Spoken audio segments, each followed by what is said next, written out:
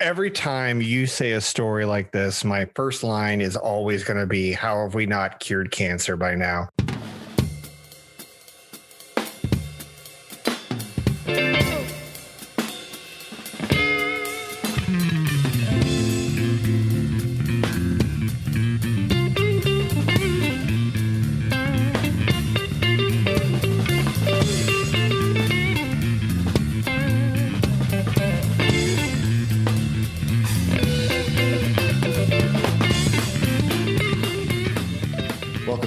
Brown podcast. I'm your host, Danny Paul. With me, as always, is the vice host, Leon Coventry. Leon, what's up, Danny?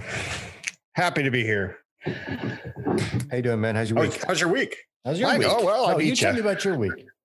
My week, all right. My week was pretty good. Actually, it was a great week. A lot of people started to embrace the 4-day weekend coming up, because apparently Friday's a day off for everyone. Okay. But me. No, it's all good. It was good week. I feel like the country's starting to turn a little bit with this COVID thing. People are starting to come out, at least in California. I know we've been in lockdown for so long. So I kind of feel it. People are coming back out again. And I like that. I'm one of those people that does stock the chart on where we at on the COVID cases around here. And, how close am I to being able to go back and do a bar again? And because that's all that's important to me, apparently. Let's understand our audience here. So, I like where everything's starting to head, and we're starting to head closer into spring, and it was a good week. How about you? So I got a voiceover gig to play Leonardo in a Ninja Turtle fan game. Stop it. And so I made some money. I got the call and I booked the gig. I recorded the demo reels, and boom, if there's a Ninja Turtles video game in our future, I am the voice of Leonardo, leader of the team.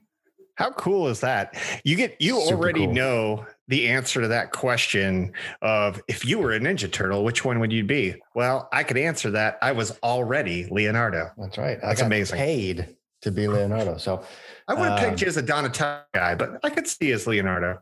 I could make some side scratch as a guy that does impressions. That's awesome. Well, congratulations. Thank you so much. All right. So what's your brown for tonight?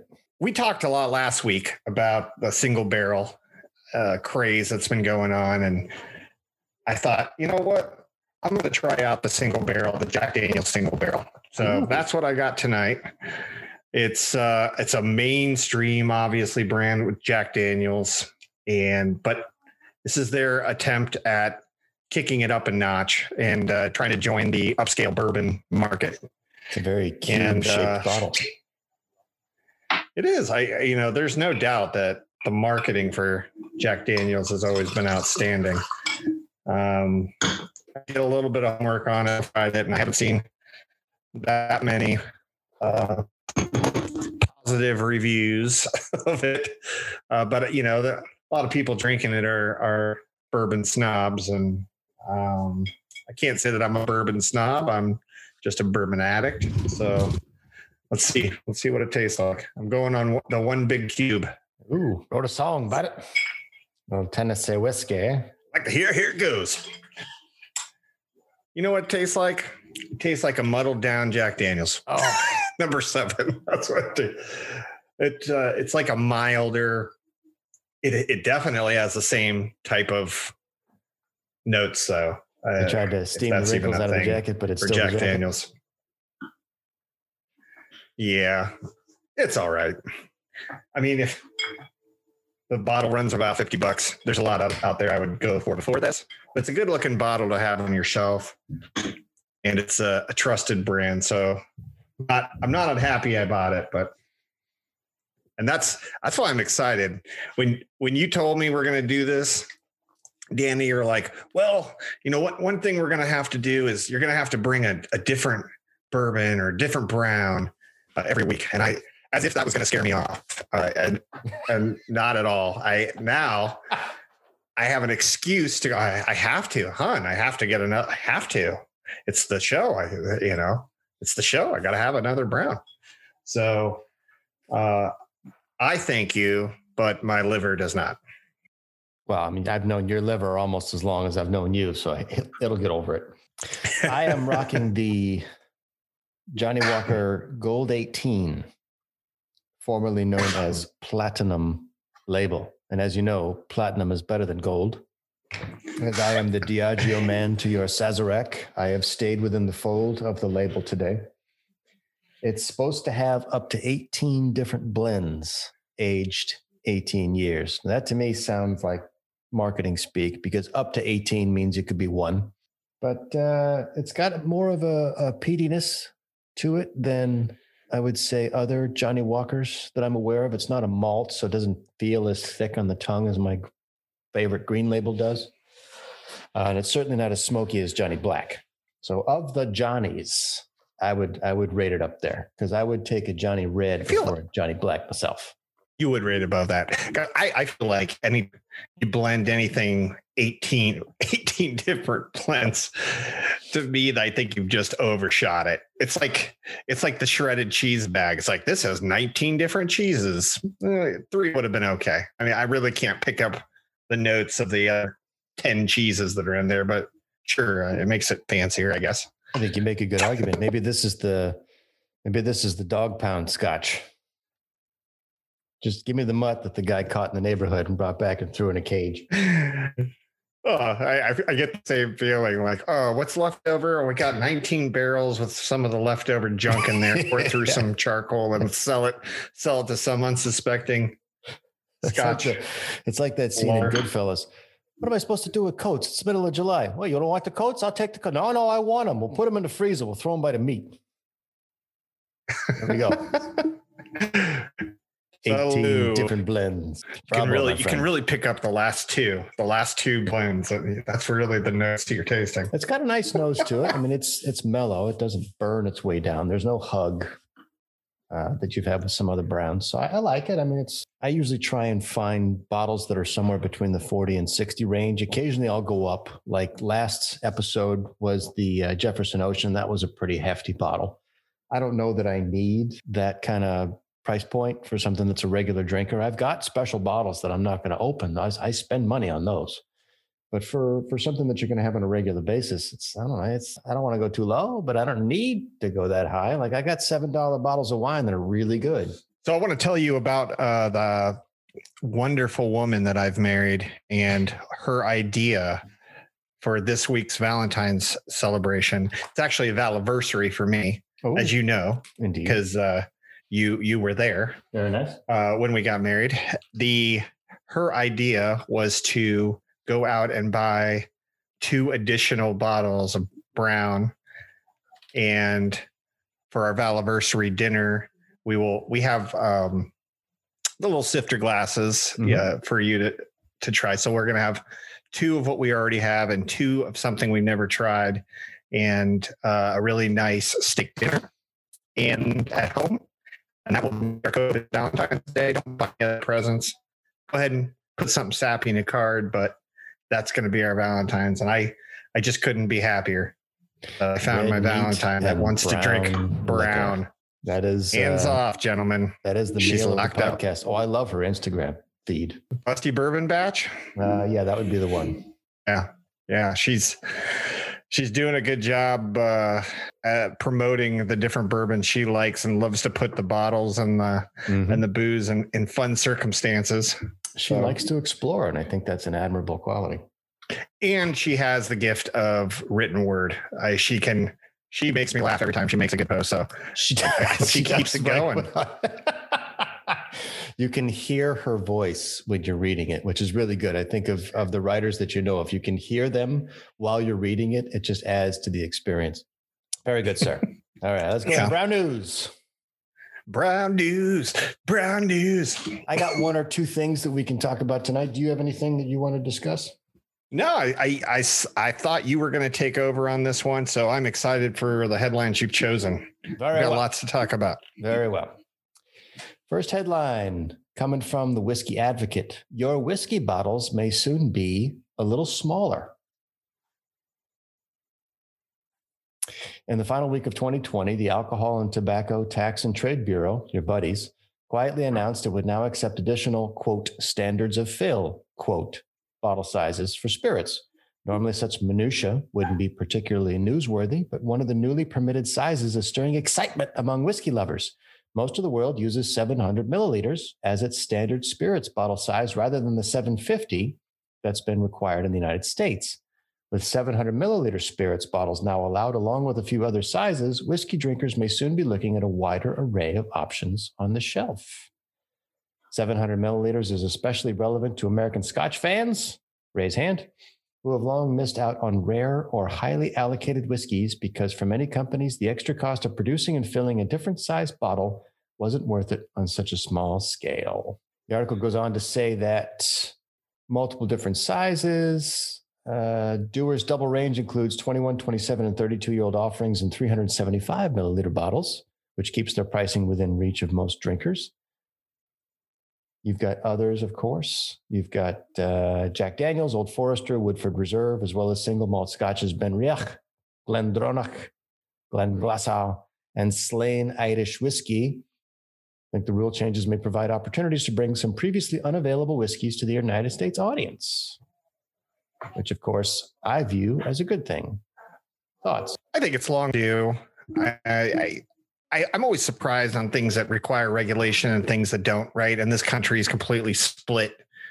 I wouldn't even say split's not even the right word, completely shattered on how alcohol, spirits, and anything should be treated, how it's distributed, how it's, when, at what time of the day you're allowed to drink and not drink. So of course, bottle sizes is something that we have to talk about because it's one of those things that have just been left over for a while, something that needs to be addressed. It was actually very interesting when I went to Buffalo Trace. They talked about all the bottling and the science behind that and how important the bottle is, right? That's your biggest marketing move is that bottle that's sitting on the shelf comparing you to everybody else, right? Mm-hmm. This, we talked about earlier, the Jack Daniel's single barrel bottle. This bottle looks far more beautiful than the brown liquor that's sitting inside of it.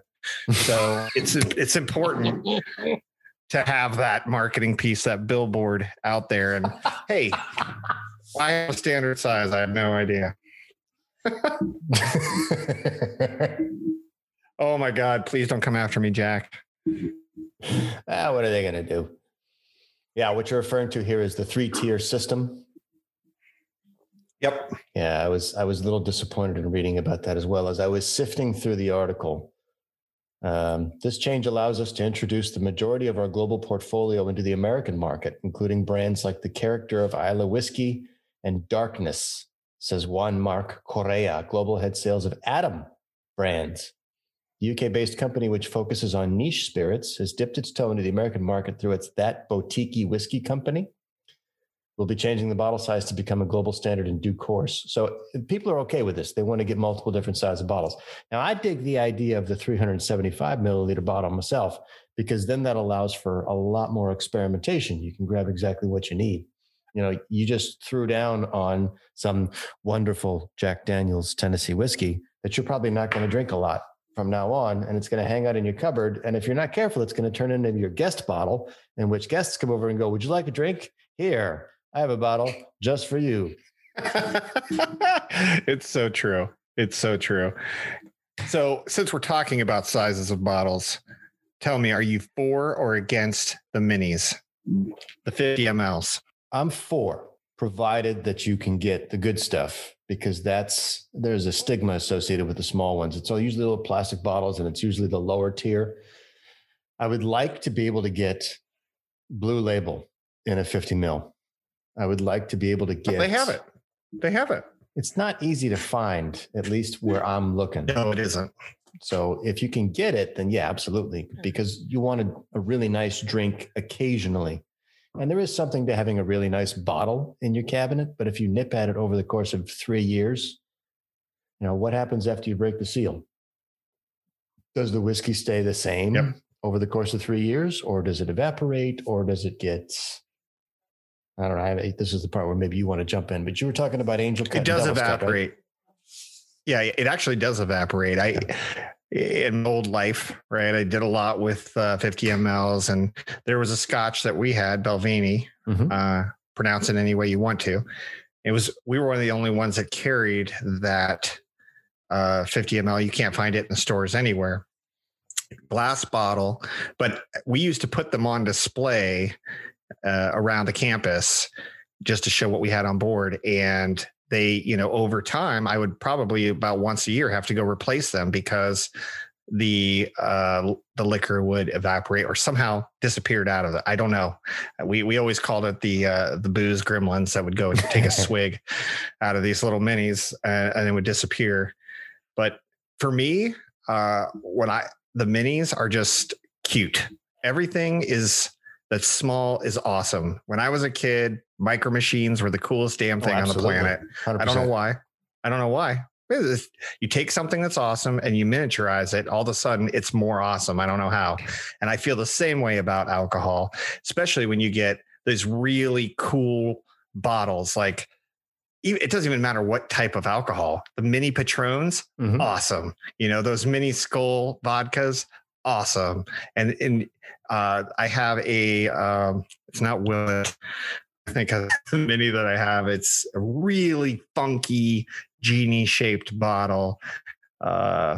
It's escaping my mind, but amazing, cute. My little tiny Blanton's bottle. I can't find them anywhere, but I love them. So to piggyback off the story you're bringing up and having different bottle sizes and, keep an eye out for it. I think it's good for people to be aware that maybe you always thought every bottle had the same amount of alcohol in it and just kind of be aware you might be buying less. But at the end of the day, if it opens up the market and gives us more opportunity to try things that maybe we hadn't tried before because they do smaller runs or they're more boutique, as you described, or something like that, all for it. Whatever gives us the ability to try things that maybe we hadn't tried before, I'm all for it. That was the gist of this entire article. Is the difference in price between 750 and 700 is probably going to be zero. So you're going to lose 50 milliliters of liquid, about 6.6%, and pay the same amount. But the idea is, whereas you pay the same for a little bit less of what you know, you now have access to what you didn't know. Because the 3-tier system going all the way back to the 1930s is based on, it needs to be 750 milliliter bottles only. So if somebody was very successful in other parts of the world with a bottle that did not have a volume of 750 milliliters, you just couldn't get it because the United States wouldn't let you in. Another of the draconian laws that we've been holding on to for almost 100 years is one of those. You've talked about it, 3-tier system. It's just fascinating to me what is left over and what sticks around after all these years, before and after the Depression, and how they're stretched depending on where you are in the country. Coming from Ohio to California, the two could be farther apart on how they believe that alcohol should be distributed and allocated. And I really do think the people in Ohio and some of those really restrictive states, they're losing out. They're losing out on some really good stuff because it's such a pain to do any business with them. Yeah. We don't have time to get to our next potential headline, but I'm going to grab one key line that I loved from it. It's about the idea of booze online is getting a lot better because of COVID. So one of the few things that's good about this pandemic is the acceleration of certain stuff. For years, the ability to buy alcohol online in the United States has been constrained. In 1933, when Prohibition was repealed, the 21st Amendment broke up the power of bootleggers by dictating that no one party could control producers, distributors, and retailers. To complicate matters further, each state adopted its own version of the so-called 3-tier system. To this day, with minor exceptions such as small breweries, distillers, and vineyards, alcohol producers can't connect directly with U.S. consumers, but must send their products through separately owned distributors and retailers. That's caused the industry to miss out on the entire direct-to-consumer revolution that's changed the way many brands connect with their customers. Yeah, I have a few thoughts on the 3-tier system, and obviously, time permitting, we'll probably dive into this, and it's probably its own section one night when we talk about it. But here's what I'll say about it. A lot of people missed how revolutionary the Supreme Court ruling was last year when they were talking about or when they ruled on wine, right? These direct ship, you have these wine clubs now that will direct ship to you. And, they're basically cutting out the middleman. And what does that mean?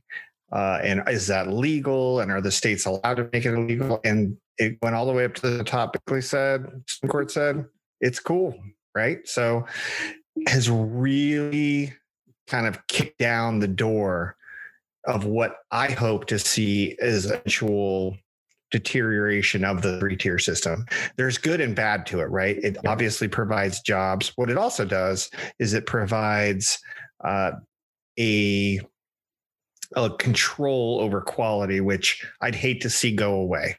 Right. And but I also think that the invisible hand plays a part there too. Right. If the quality is bad and it's inconsistent and people are going to go out there and get on their Yelp or whatever type of rating system to say, hey, last bottle was good, this bottle is bad, people are going to stay away from it. So you still have checks and balances. I just don't know that you need an entire industry to do it for you, if that makes sense. Okay. Rolling on to headlines.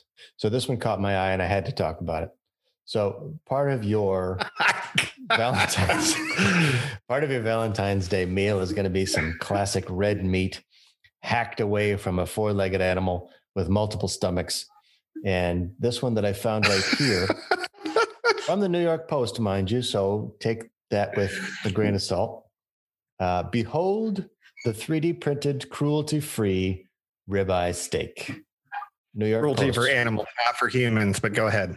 February 9th, New York Post.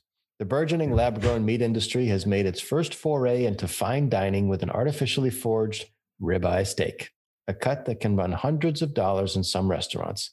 This cruelty-free counterpart, however, could go for as low as $50 when it hits dining areas as early as next year, according to the Daily Mail. The new dish, created by Israeli food laboratory Aleph Farms, marks the world's first 3D bioprinted ribeye made from real cow tissue. Despite the fact that no live animals were hurt or killed in the process, the breakthrough follows the company's initial leap into the lab-grown meat industry in 2018, when they debuted the first ever slaughter-free steak through 3D printing was not used at the time.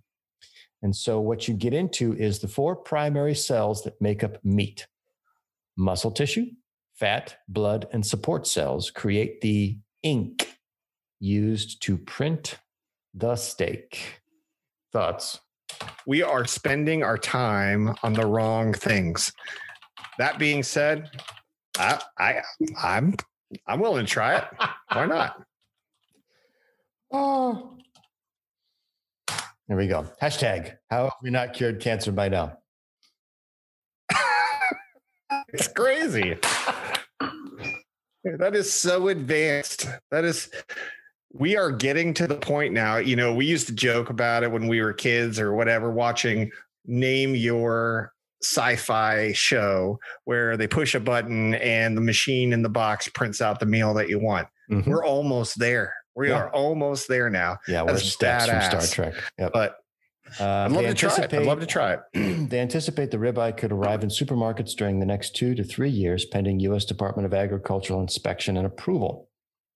We expect to achieve this goal within 5 years from our 2022 launch, which is faster than the new generation of plant-based meat substitutes, and a reference to Impossible Foods and Beyond Meat, who we talked about last episode.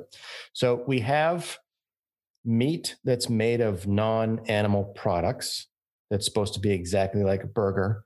Then we have lab-grown meat, which is bovine tissue cells in a petri dish that eventually grows to a mass of, whatever. You're basically eating a steak amoeba. And then this third one is, let's take all that biofilm and all that biotissue and let's squirt it through, an injection pen, and let's actually print a steak. And you print the steak, you print the fat, you probably print a little bit of the bone if you want to, but you have all the ingredients necessary to actually 3D print the world. And I thought it was fascinating. You know what it reminds me of? And I'm not going to knock any chain, but if you go to those big warehouse stores and you go in there and they have these vacuum packed, pre-made, bacon wrapped filet mignon, and you're like, wow, that's a hell of a deal for filet mignon, especially bacon wrapped. I'm buying it. And then you eat it and you're like, something's wrong here. I don't know if they shredded up some meat and then hard pressed it into the perfect round shape to make it work. I don't know how they're done. I'll research it, but that's what I get the feeling that it probably tastes like. The only pre-seasoned meat that I would buy is carne asada, or the Korean carne asada. You better say carne asada. Well, yeah. The Korean version is bulgogi or bulgogi, or there's a word for it. I'm butchering it right now, but any thin flat meat that's marinated in a lot of stuff, that's the stuff that I would buy pre-seasoned, because that stuff is not a very good cut of meat anyway. And I may make some enemies with that statement, but it's very thin. It's very easy to cook. It's very forgiving because you can undercook it and you can overcook it and it's still good. I would stay away from the pre-seasoned tri-tip at these warehouse stores you're talking about, because that to me is danger Will Robinson. Stay away. That's old meat they couldn't sell and they wanted to repackage it. I completely agree with you, but I'm going to go one step farther and say that Euro meat is one that I will also go with pre-season, but it is just big pre-season vat of lamb and pepper and deliciousness. Anyway, yeah, Euro meat, super good. So segue on the topic of old meat pre-packaged using excellent marketing. Next headline: oldest DNA from poop contains a Neanderthal's microbiome. Hell of a transition. Say that. Hell of a transition. Biologist Marco Candela and his colleagues recently sequenced ancient microbial DNA from a 50,000-year-old Neanderthal feces found at the El Salt archaeological site in Spain. The sequences included DNA from several of the microbiomes that still call our intestines home, as well as a few that have nearly vanished from today's urban dwellers. According to Candela and his colleagues, their results suggest that the microscopic population of our guts may have been with us since at least 500,000 years ago, in the era of our species' last common ancestor, the Neanderthal. The gut bacteria is a thing. You got a regular brain and you got a gut brain. #science. I have a new goal in life. That is to find a way to fossilize my poop so somebody finds it hundreds of thousands of years from now and wants to know what I ate. And the answer is some kind of printed meat. It looks like they were eating printed meat in 2021 based on the fossilized poop of Leon Coventry. Because I'm gonna sign that shit. Sir, I got a fossilized dookie from the 21st century. I don't want to leave any mysteries. Now, here's the funny part. Meet some really old friends. Some of these microbes, like the bacterial genus Bifidobacterium, seem to get passed down from mother to child. Others are acquired from the environment or from close contact with others. Those things don't happen much in modern urban settings, as that was true before COVID-19. Scientists who study the human microbiome have noticed that for several generations, certain microbes have been disappearing from the intestines of urban populations in places like the US and Europe. That is mostly thanks to the use of certain medications and disinfectants. A sparkling clean house is, it turns out, a double-edged sword. Bottom line, you need bugs in your gut. I think you're evolving. We're always evolving. We're evolving to the same things that we're dealing with every day, right? So I don't know. I don't know how much I buy into all that. That's all I have to say about that. Well, Professor Candela does. The most dramatic gut microbiome change in our evolutionary history is occurring now in modern industrial societies. Besides underscoring how much biodiversity we're losing in our own guts, the Neanderthal gut microbiome holds some clues about how our extinct cousins lived. This is serious stuff. You need to have clean poop. Is that along the same lines as, there's these parents out there that don't let their kids touch anything, right? If they touch the dirt, they wipe their hands off with, bleach right away and make sure that no germs come in contact with their child. And then you got like my kid that I don't care if you go roll around in dog shit. I don't care. Go have fun. And at some point, I feel like the immune system and the gut and everything that I'm feeding and letting my daughter get away with is going to help her in the long run, but it may not. She may not survive long enough. There is probably some science to back this up, but I think farm kids typically have better immune systems than city kids because you're out in the dirt and you're engaging with Mother Nature. You think of the War of the Worlds, what brought them down? They got sick. So, is that true? Because I would have gone the other way. I would have said that city people have a better immune system because they're around more germs every day. And so your immune system gets better at rejecting them, because a farm guy's like, the only other person I saw was my cousin and she had the same thing I had. Well, they're not really, because you're inside cleaning everything off with bleach. When you're in the farm, you track dirt in the house. You're always outside. You're always working around in dirt and you're always messing around with plant life and insects and all that. You get exposed to a lot more and you get sick a lot more often. So the whole concept of the gut microbiome to me is kind of fascinating. I think it's been around for a long time, but it's been very closely scrutinized very recently. And I think you got to have a good gut. Too much sugar ruins your gut. Too much alcohol ruins your gut. Too many painkillers ruins your gut. So you want to have a good, flourishing kind of party downstairs in order to be healthy. I'm gonna admit something to the audience today, and I hope it doesn't burn me, but I started taking probiotics about 2 years ago, and it was a wonderful addition to life, because once you creep up on 40, you need that kind of stuff to get through the day. Probiotics. Don't be too cool for them. No, don't be ashamed. Why would you be ashamed of that? I'm not ashamed of that. Definitely probiotics, yogurt, pickles, anything that's fermented. If you're a bok choy or a kimchi fan, if it's pickled or fermented, absolutely go for it. Alcohol kills things. That's why we bottle it up and call it isopropyl. Like, you don't want to do alcohol per se, because if it gets too strong, it kills things. But yeah, definitely eat fermented foods. Definitely eat yogurt. There's a study that I made a note for, because we're going to talk about it in a future episode. When they did an analysis of people's diets, they found that healthier people lived in like Bulgaria or Romania because yogurt was a key part of their diet. And yogurt is full of probiotics. Don't be ashamed. Take the probiotic. Poop. It is your duty. Gut matters. That's what we're saying. It is your duty to empty the booty. Shit is real. These are all great t-shirts or names of bands. Oh, we're going to put it on the bottle of Brown Story. You watch. Okay. Last headline of the night.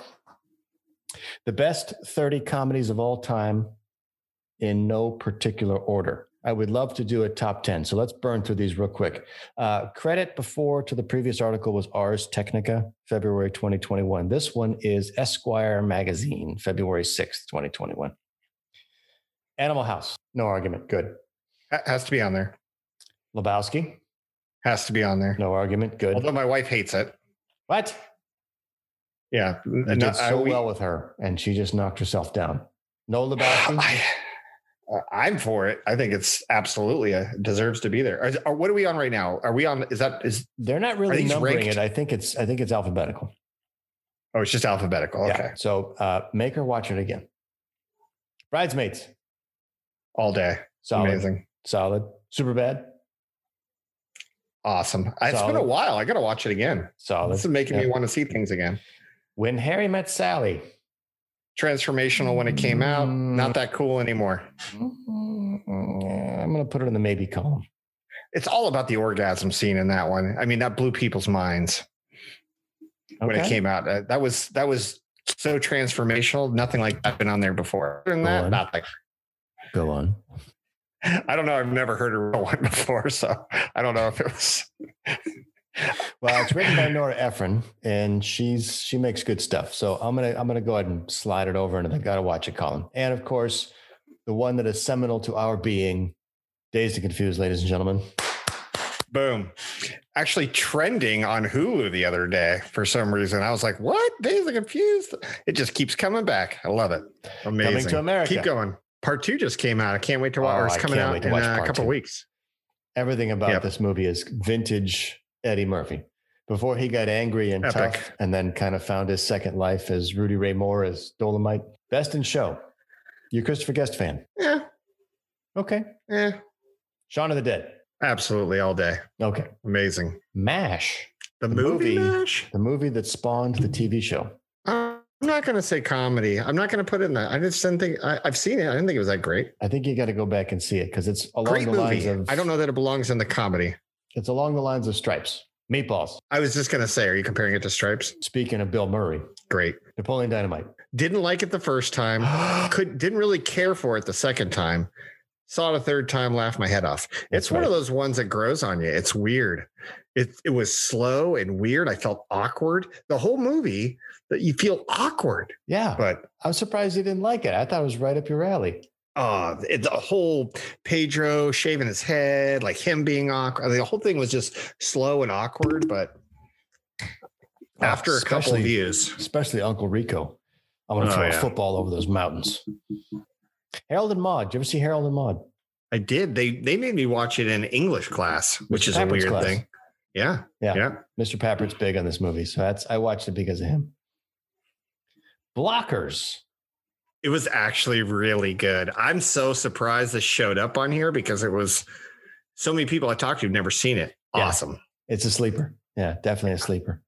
And I love the fact that they put a rooster logo in front of Blockers because the ratings bureau wouldn't allow them to say cock blockers because that's the name of the movie. Yes. Girls Trip. There was a scene in Girls Trip where she was going over Bourbon Street. That part, I was actually really laughing my head off. The rest of it, not so funny for me, but a lot of people really liked it. So I get why it's there. I don't know Regina Hall so well. I know Jada. I love Queen Latifah and I love Tiffany Haddish. So I should probably schedule some time to see this one. Yeah. Little Miss Sunshine. I can't put it there. I think it's questionable on the comedy scale. Yeah. Breakfast Club. For a comedy, I don't know. For one of the top 3 movies of my life and transformational, absolutely. Yeah, I just don't know if the category is right for it. It's kind of at the top of coming of age stories, not necessarily comedy per se. Right. Yeah, dramedy they listed as, because you and I could probably say this movie verbatim. That's right. Clue. Great movie. Good one. Classic. Yep. The Birdcage. It's a good movie. I don't know that I would put it in my top 20. I don't know where this falls, but okay. Solid Robin Williams not allowed to be Robin Williams movie. Mm-hmm. This is one of those movies where you realize that he's actually a really good actor. Well, and at the time it was kind of edgy because although being gay, flamboyantly gay was a thing, it wasn't mainstream. You know, it's kind of like Brokeback was a very transformational movie. This was kind of edgy. It was right on the edge and people were like, But it seems to me that this was the first portrayal of boring gay parents. Like normally when you think of gay people, you think of the feathers and the flamboyance and the makeup and the drag queens and all that. But, you know, being married is being married, whether you're gay or not. You get old and you get boring. Mm-hmm. We're taking too much time here. Let's fly through. Well, I have to pause, take some special time for Monty Python and the Holy Grail. Oh, how is this the next one? This is the number 1 movie of all time for comedy. And if anyone doesn't believe that, watch it with me. Can you argue, Danny?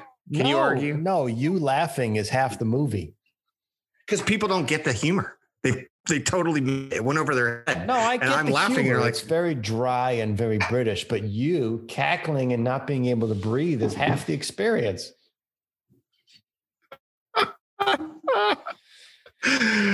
Oh my God, it's so good. It's so good. Okay. Pass.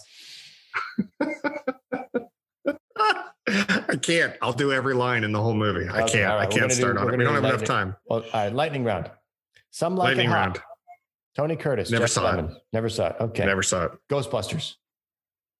Great movie. Solid. Deserves to be there. Rushmore. Nope. Didn't see it. Nope. Didn't like it. Girls. Love it. How far Lindsay Lohan has fallen. Airplane. All day. Teflon. All day. Teflon. Absolutely. Amazing. House Party. Cult classic, I guess. I'm working on the dance with my 5-year-old and he's almost there. Drum roll. Office Space. It had to be there. It had to be there. Office Space. There's nothing that you need to say there. Anyone who disagrees, stop listening to this podcast. You will never get our humor. Oh, Friday. Absolutely. Absolutely. I mean, You every didn't put line in that movie is epic. man.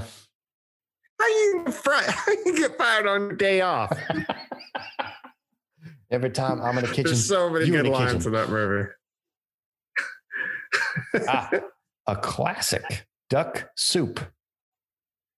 Never saw it, but I've seen clips of it because it is a classic. Dr. Strangelove. Never saw it. It's good. It's a film class movie. You got to see it in terms of being if you're a fan of movies, you have to see it. But I don't know that I would. Yeah, I guess it's a comedy. It's known for one of the most famous one of the famous lines in movie history. Gentlemen, no fighting in the war room. And that closes out our 30 best comedies of all time, according to Esquire magazine. Now, what's missing? And I can tell you right now. Do it. For me, Anchorman is missing. Oh, I don't know how you not have that on there. 100%. Yeah, in fact, I would trade one of those for Anchorman. Top 30. I mean, it's got to be on there. For reals. All right, let's finish up with our parenting segment. What do you got? I got another top 10 because who doesn't love those? And as a parent, so Danny and I have got a good friend of ours, a friend of the show as well, that has been on as well, and about to have a son. So we're all very happy for him and their family. And one thing that we've got this feed going where we're always contributing advice, because that's when you Mr. go Jones. through. Yeah, Mr. Jones. Yeah, is a friend Mr. of the Jones. show. Yeah. When we go through battles with our children, and whether we succeed or we fail and we realize we went wrong, can't help but share that with every other parent in hopes that they will not make the same mistake. It's all part of that give back stage that we talked about a couple episodes ago.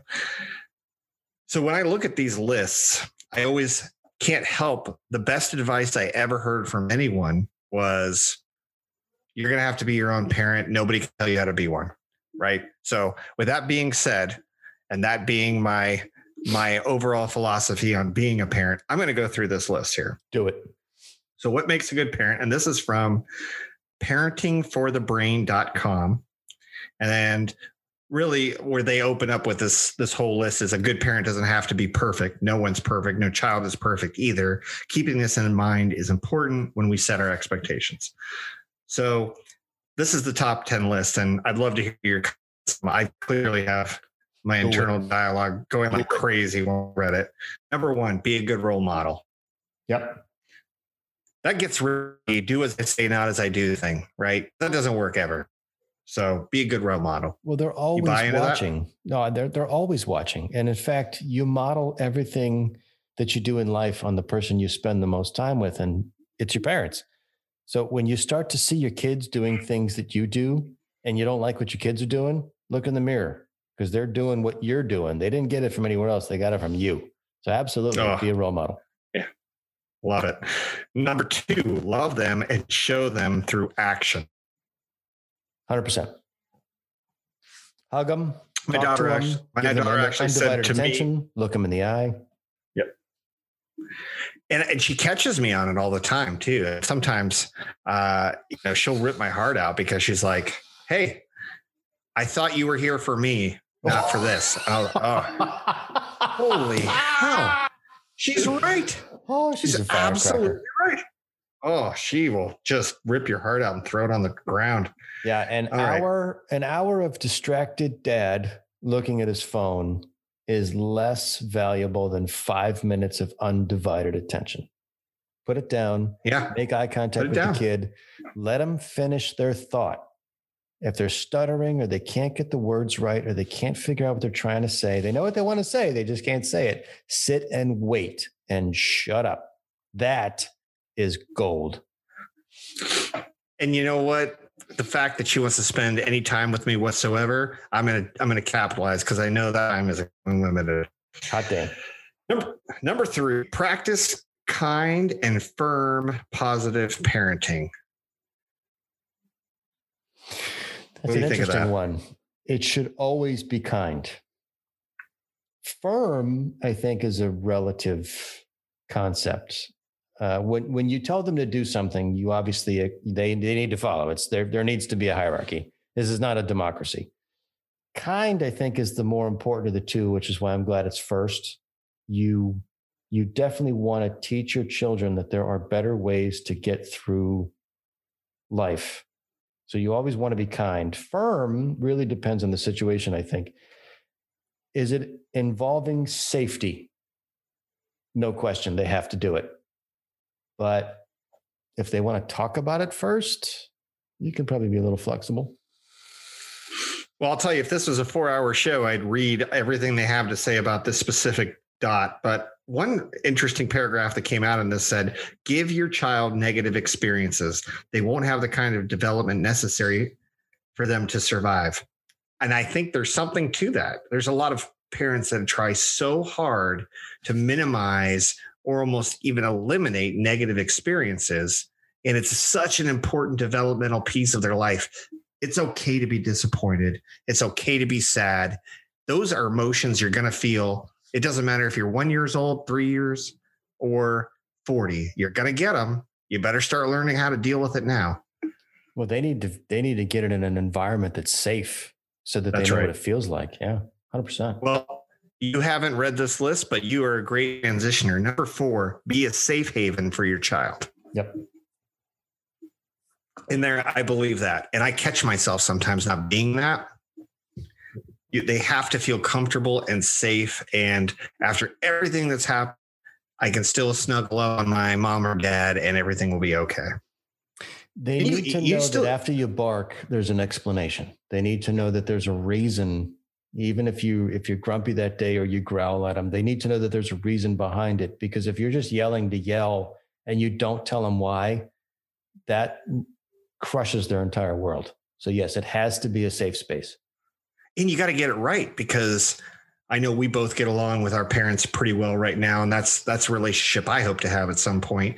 And if you're having a tough day or a tough experience, I know you reach out to your mom and your dad and bounce some ideas off of them. Right. Yep. And the ones that don't have that relationship, they got that one wrong. Right. Because if you don't feel safe to have those type of conversations or reach out to your parent, especially when you know that you messed up yourself, you're in a bad spot. So you gotta let people fail and then talk through the failures. Let your kids fail and talk through it. Your kids got to be able to come to you. Absolutely. That's right. All right. We're on number 6 already. Here we go. Reflect on your own childhood. That's pretty easy to do. I think everybody does that anyway. What would I do? What did I do when I was a kid? What did I find fun when I was a kid? You can't help but try to recreate it with your kids. Yes. The second part is make sure your children don't have to experience what you remember as traumatic. They're going to have their own. They don't need your help. So let them make their own mistakes. Let them find their own insecurities. Let them have those experiences on their own. You don't want them to have the ones that you know about. So protect them from those, because they're going to have their own anyway. Worst thing that can happen is they have yours and theirs. Mr. Paul, that was profound. Let's see here. Pay attention. Number 7 is pay attention to your own well-being. Big time. Big time. Good friend of mine in Ohio had 2 daughters. This is before I had a kid. And one of his advice, one thing I was really impressed by him is that he always found a way to make time for him and his wife to go out and do things. Mm-hmm. Or for him to go do what he needed to do, or let is not the right word, but promote his partner, his wife, doing what she liked to do, because we all need it. We all need closeness. We all need to be a family, but we all also need our own time. And it's important that you take that time. What are you thinking about? Coming from the aviation industry, you should know, put your own mask on first. Nice. So true. Put your own mask on first so that you can help others. If you don't, you're smoked.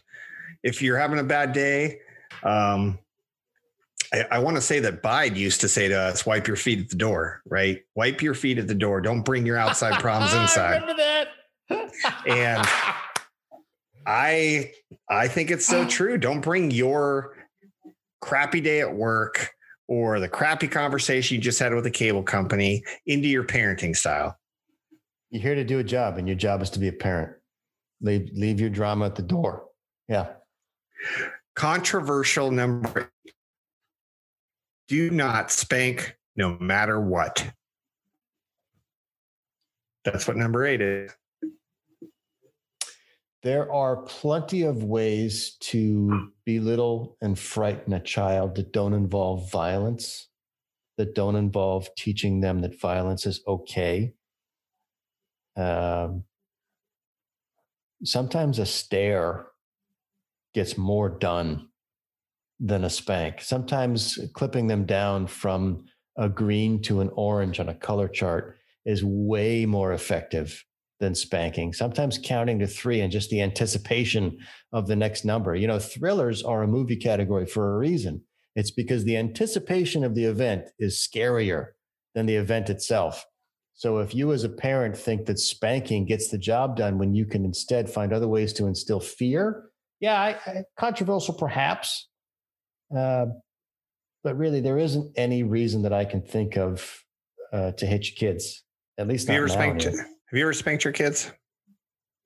I have to think of if there was some extreme defiance after I've gone to every length to try all of the other arrows in my quiver, I might have whacked them in the butt. But that's it. Like, I don't want to give my children the idea that violence is okay, because they're going to go do it to somebody else.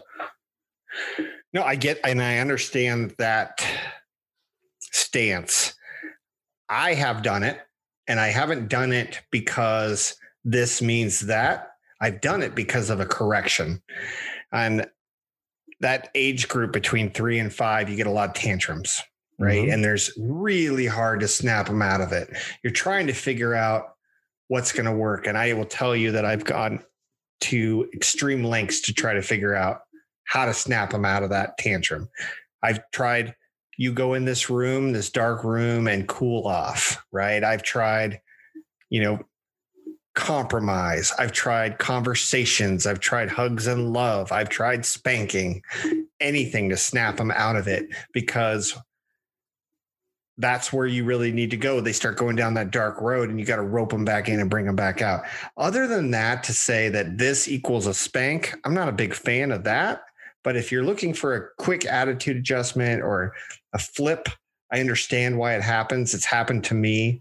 I wish, and every time I've ever done it, and I'm talking, I could count it on less than half a hand, probably, on the times that I've done it. It's an immediate regret.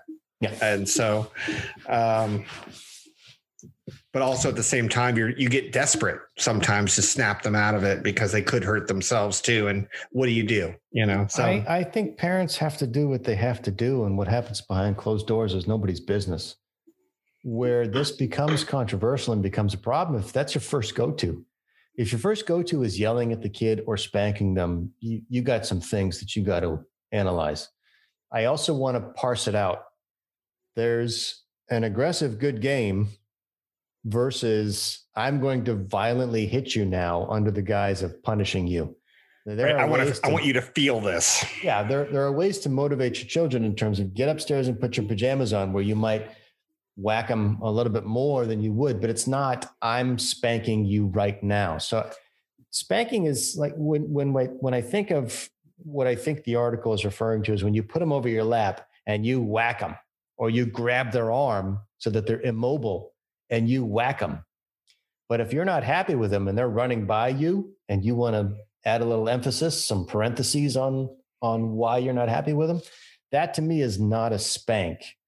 But again, as long as it's a last resort after all efforts at diplomacy and psychology are gone, yeah, at some point, little children are emotional beings. They haven't come to figure out what logic is yet. At some point, you do have to kick them out of it and go, hey, pay attention. All right, I'm going to cue you up for the okay boomer response. And that would be, I got my butt beat and I turned out fine. Yeah. I mean, that's... If you think it's all right to beat a child, you're not fine. Okay, boomer. I'm ready for the okay boomer on that one. Why hitting kids is normal? No, it isn't, man. I got my butt beat. Look at how it turned out. Okay. All right, number 9. Or was that number 9? That was number 9. Oh no, keeping things. Hold on, time out. Before, let's do 9.5. 9.5. All right. Out of 4, maybe 5 books that I've read on child psychology and what it is to raise a child, the number one thing that little kids hate is boredom. If you can introduce boredom, that is torture to a little mind. How is that better than spanking? Boredom is walking on spikes. Boredom is the Chinese water torture. Boredom is the single most awful, horrendous, scary thing ever to the mind of a kid that's under 7 years old. So if you have to resort to striking the child because you can't get your shit together, it's because you're not introducing enough boredom. Make them sit in a chair and stare at the wall, and you'll see how their skin crawls. That is a lot more effective than striking a kid. So that's spanking is lazy. 9.5. I'm with you. All right. So actually that was number 8. Number 9 is keep things in perspective and remember your parenting goal. You know what? That's what we've been talking about, right? Pretty much, yeah. We can move on from that one. And number 10, again, this is from parentingforthebrain.com, is take a shortcut by utilizing findings in the latest psychology and neuroscience research. That's all your books. Lame. Right? Lame. Right. That's everything. So top 9. Awesome. Yeah, top 9 is pretty good. So all of you should be better parents now. You're welcome. All right, brother. Sounds good. This has been your Brown Bulletin for Saturday, the 13th of February. I'm your host, Danny Paul. Along with me is the vice host, Leon Coventry. Leon? Drink it. Damn it. We'll see you next time. Same bottle, same glass. Love you lots. See ya.